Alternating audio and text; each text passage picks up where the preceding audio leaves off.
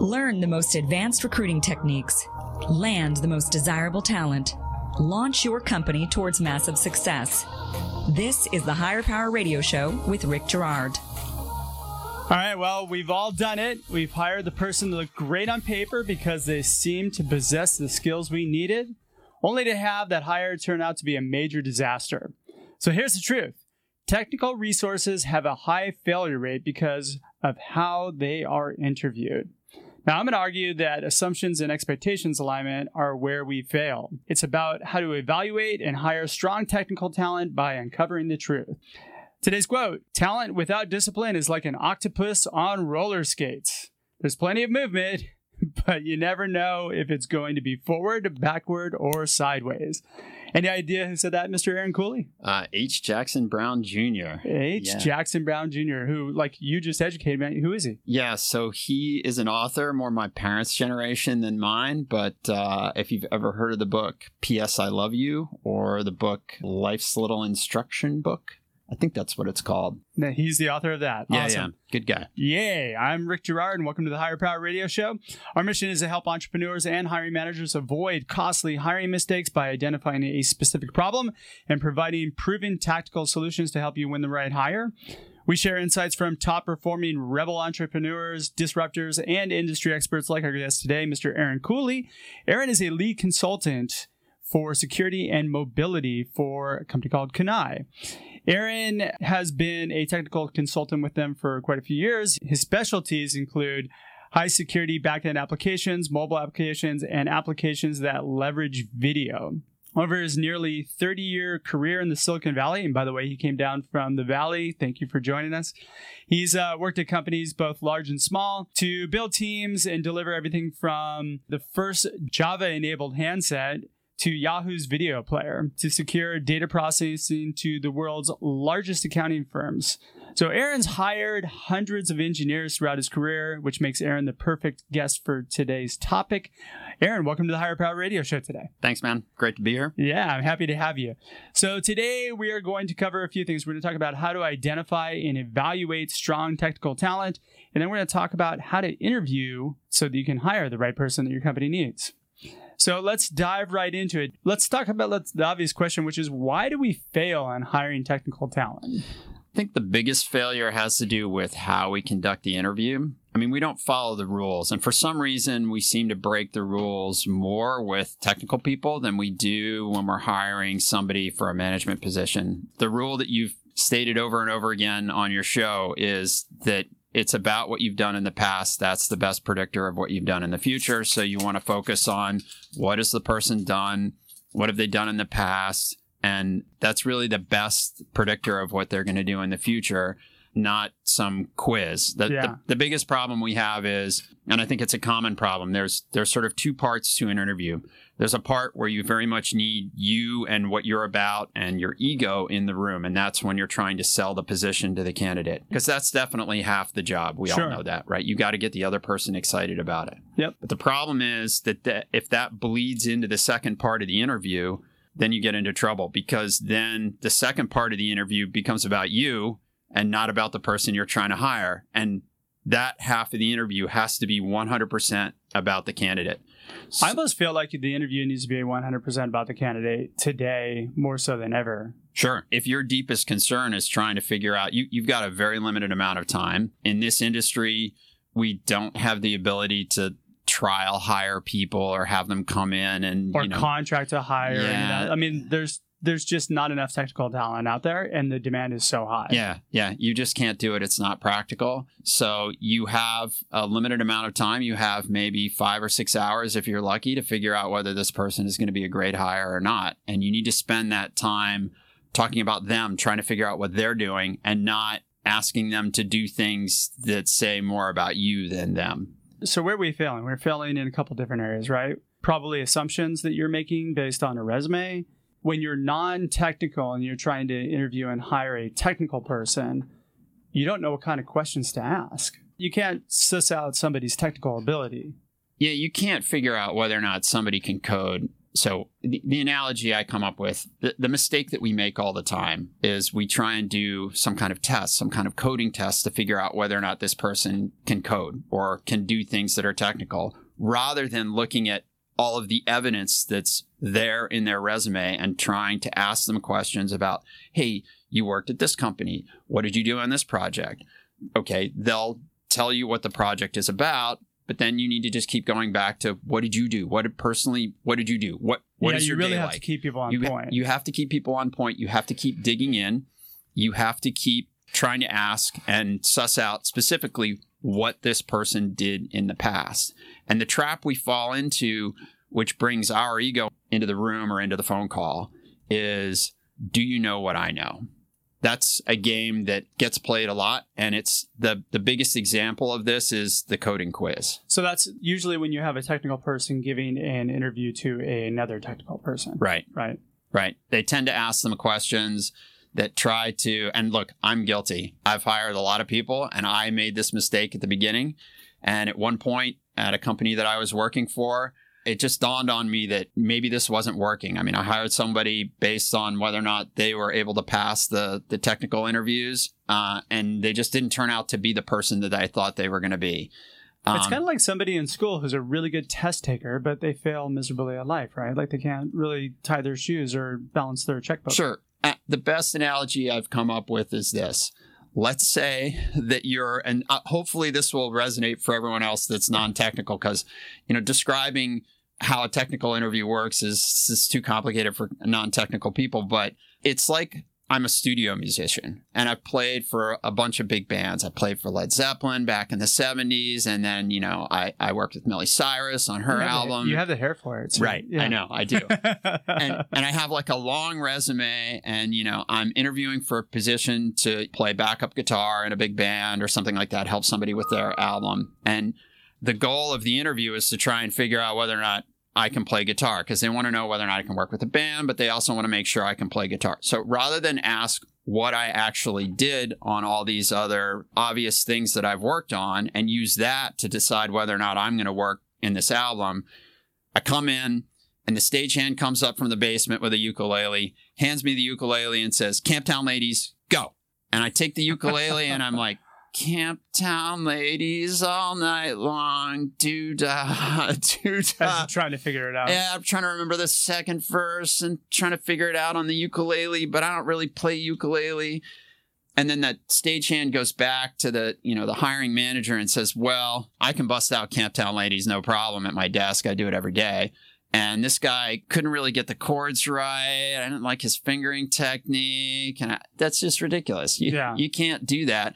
It's bad in two ways. One way is you really didn't find out anything. And you had all of this information. You could have asked all these questions about what have you done in the past. You could have asked the technical resource if they had any open source they were willing to walk you through, anything they'd done, some code they could share, anything. There's all kinds of ways you can approach this problem of trying to figure out what this person's technical skills are, and you just didn't do it. You wasted your time. They tried to play Camptown Ladies. The coding equivalent is I open up my laptop, or worse yet, I write on a whiteboard.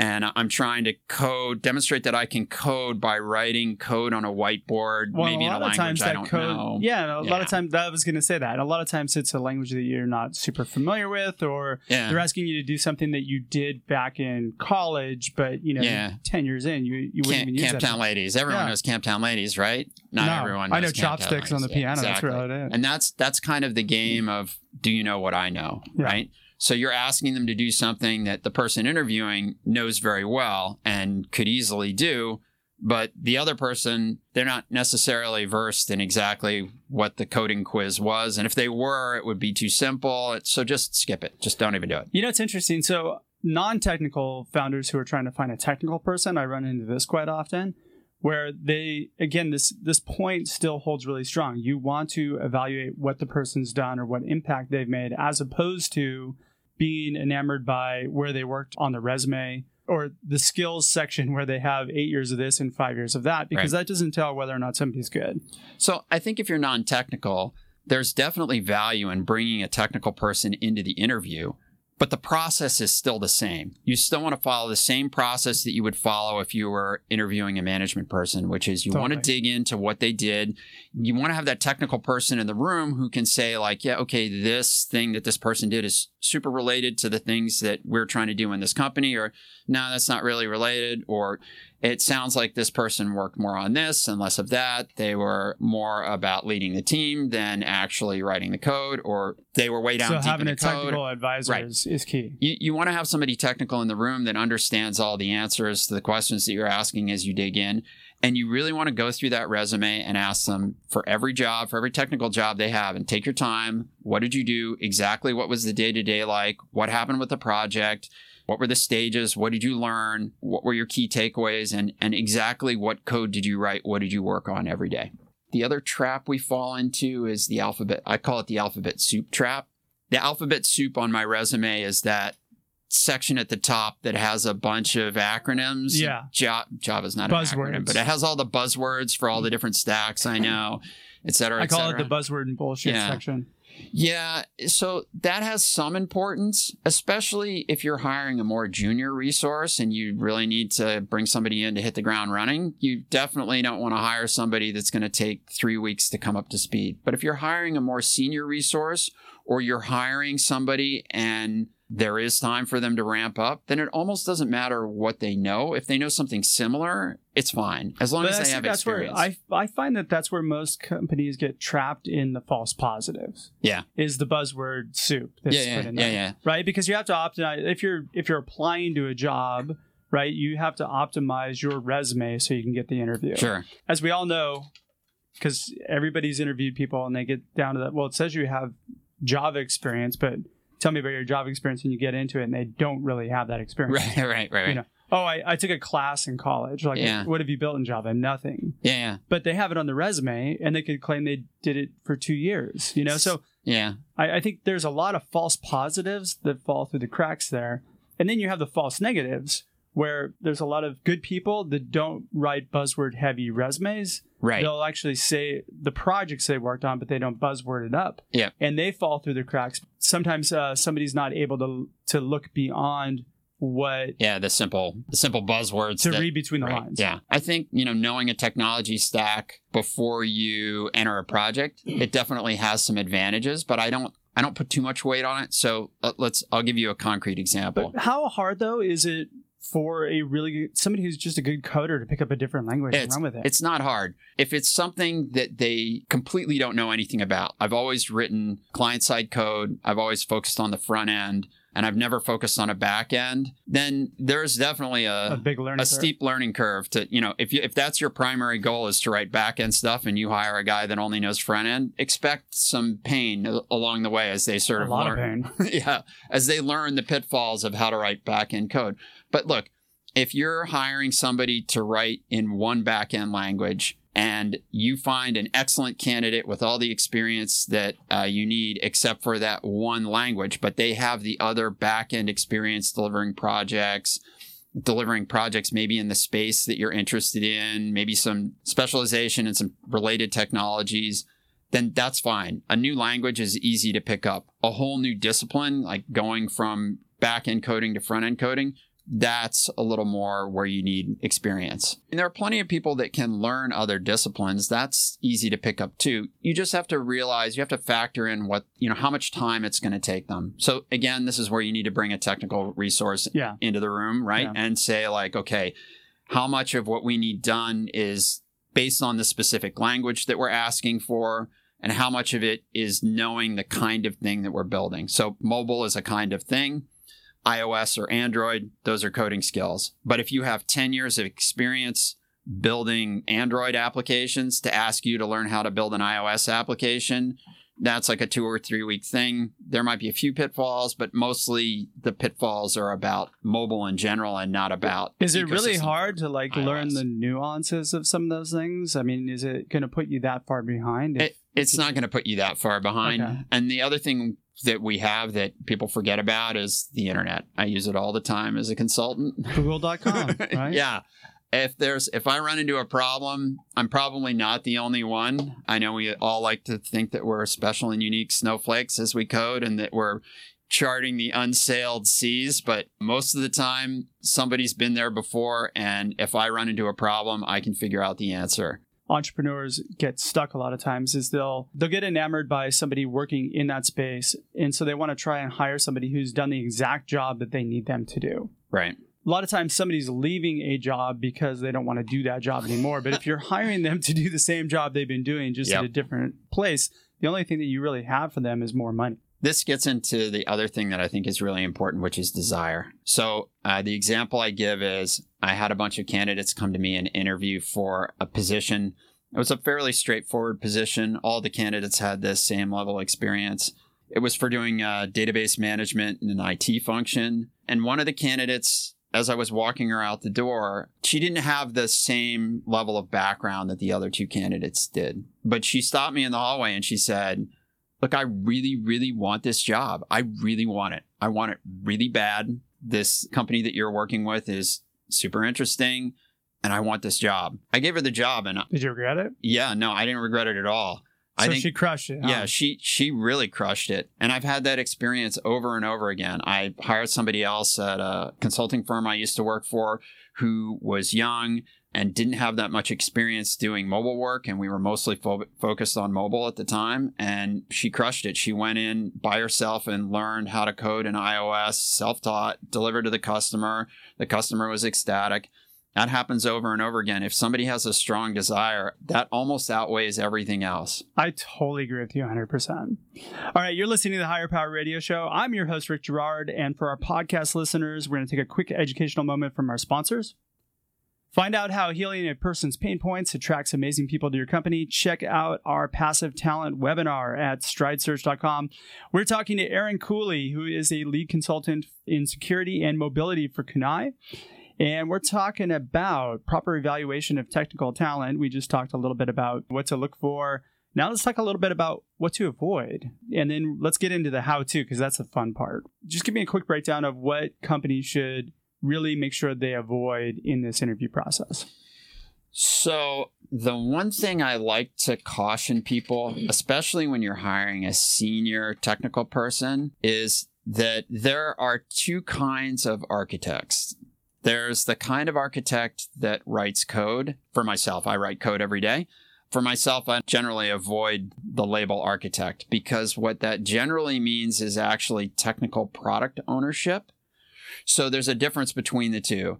If you're an architect, like the kind of architect that I am, you're really not an architect. You're a senior technical engineer. You write code every day. You know how to come up with a new architecture for a new product, but you really understand how to build things, how to make them go.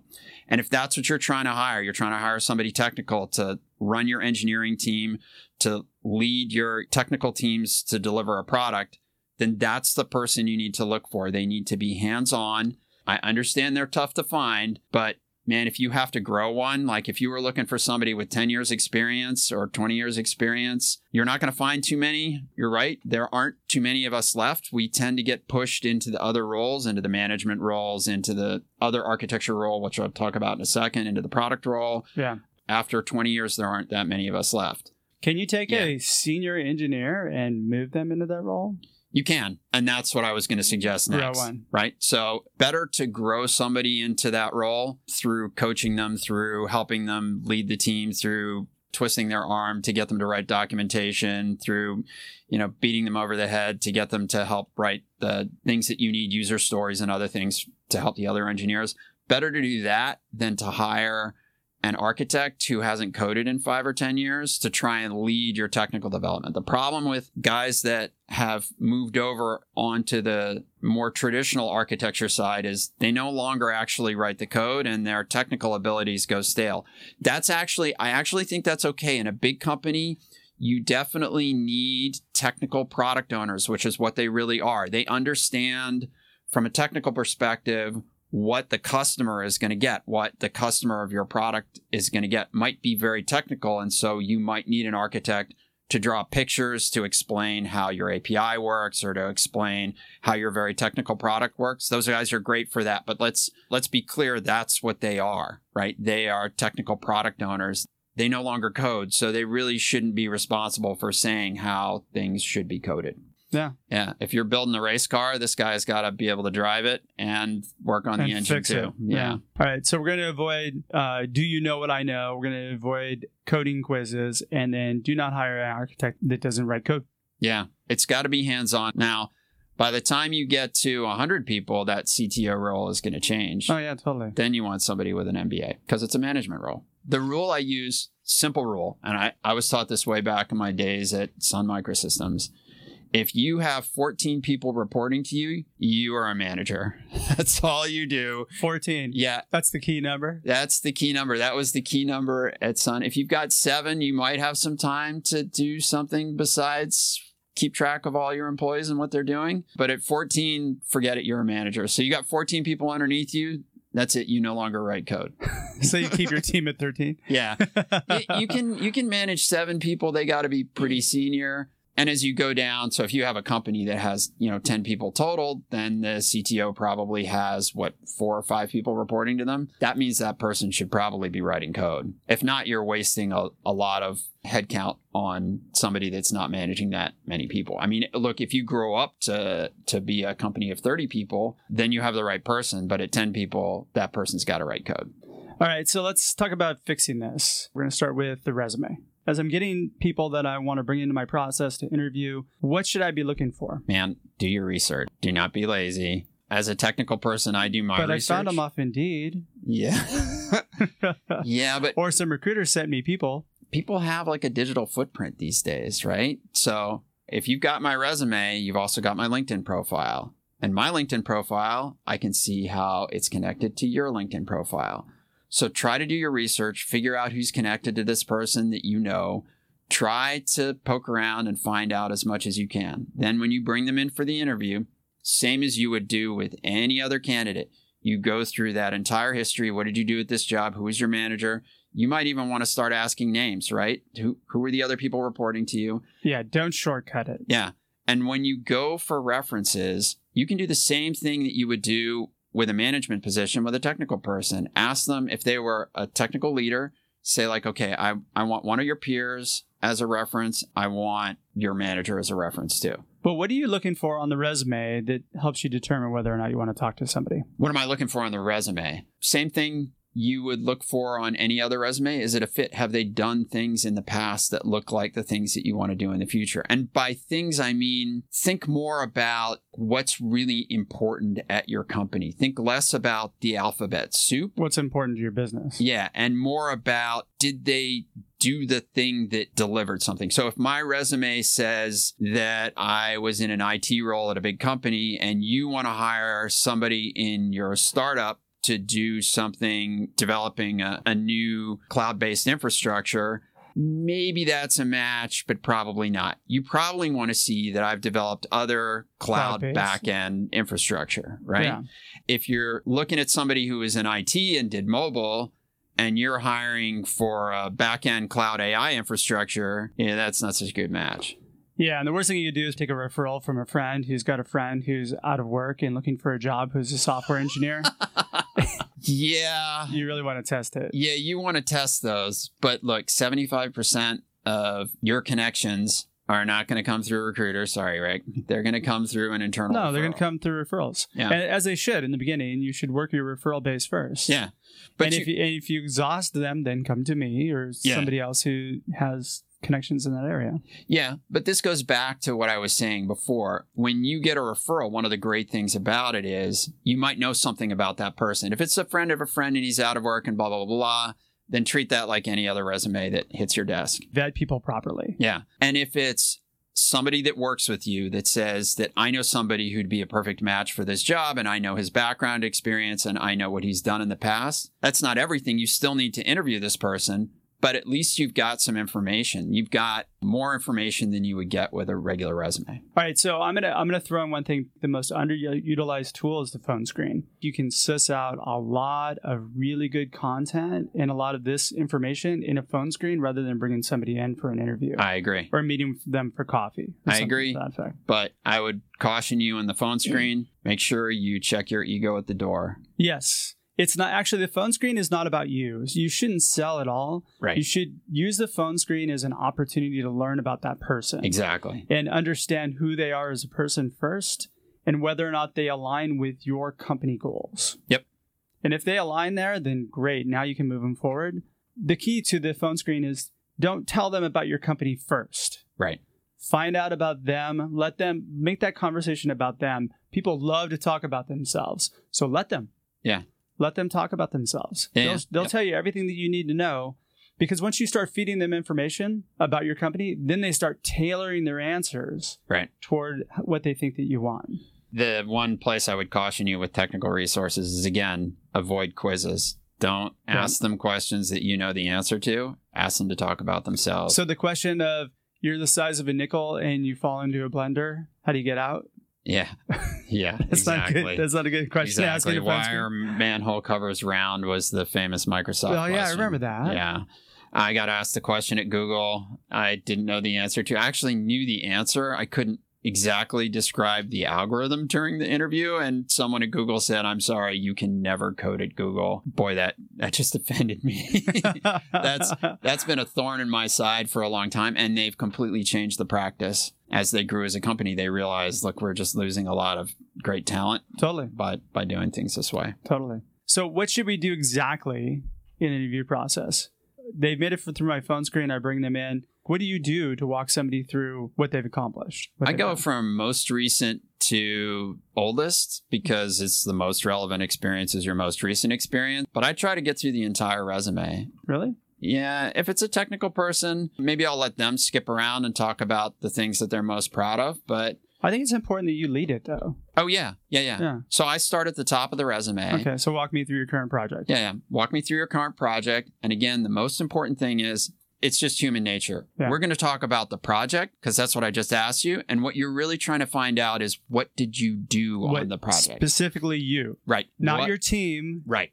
What you did. Right. And a lot of engineers will start to tell you, oh, well, we did this, we did that. But what did you? You're going to have to keep bringing it around to that. Yeah, you got to keep bringing it back. Like, I get what was your piece? Right. And I know you're trying to be humble here, but don't be humble. Yeah. Tell me exactly what you did. What problem did you solve? What did you do? Because you really want to know, what is this person good at? And eventually, as you go through the different job positions, you're going to see a pattern. If you want to make sure that, they're telling you the truth on everything about what they did, then you want to ask. Holes in it. Yeah, you want to ask questions. You want to try to ask them more. You also want to ask. Like, how did you do it? Yeah. So when they tell you something, you go into, okay, well, how did you do it? Explain that to me. Or how did that work? And you can ask for references too, right? You can ask for specific references for specific positions. Most of the time, they give you references of people who are going to give them a good reference, right? So do you ask specifically just for managers and managers only? No. I definitely ask for, especially if you're hiring a senior engineer, you want peers and direct reports. It's sort of complicated. You as the candidate can't always get exactly the reference that the interviewer wants, but try to work with them. Let them understand, like, okay, I'm going to ask this person a few questions. I'm not going to ask them, are you good or bad? I'm really just going to ask them about what you did. Or rate your experience with this. Yeah, because that's just those are all else's silly opinions. things. Yeah, it's really silly. And on a scale from 1 to 5, how do you rate yourself on Java? It's the worst question ever. No. So what I try to do with the reference is make sure that it aligns with the story that the person told me. So if they said they worked on this and they did these things and this was their daily stuff, then I go back to the reference and say, okay, so this person told me that they worked on these things, and that's perfect. Yeah. That's a good way to utilize references, for sure. All right, we're getting close on time. 3 key things they could do to make We'll go back to the top 3. Okay. First one is skip the coding quiz. Make sure you go with their experience and what they've done before.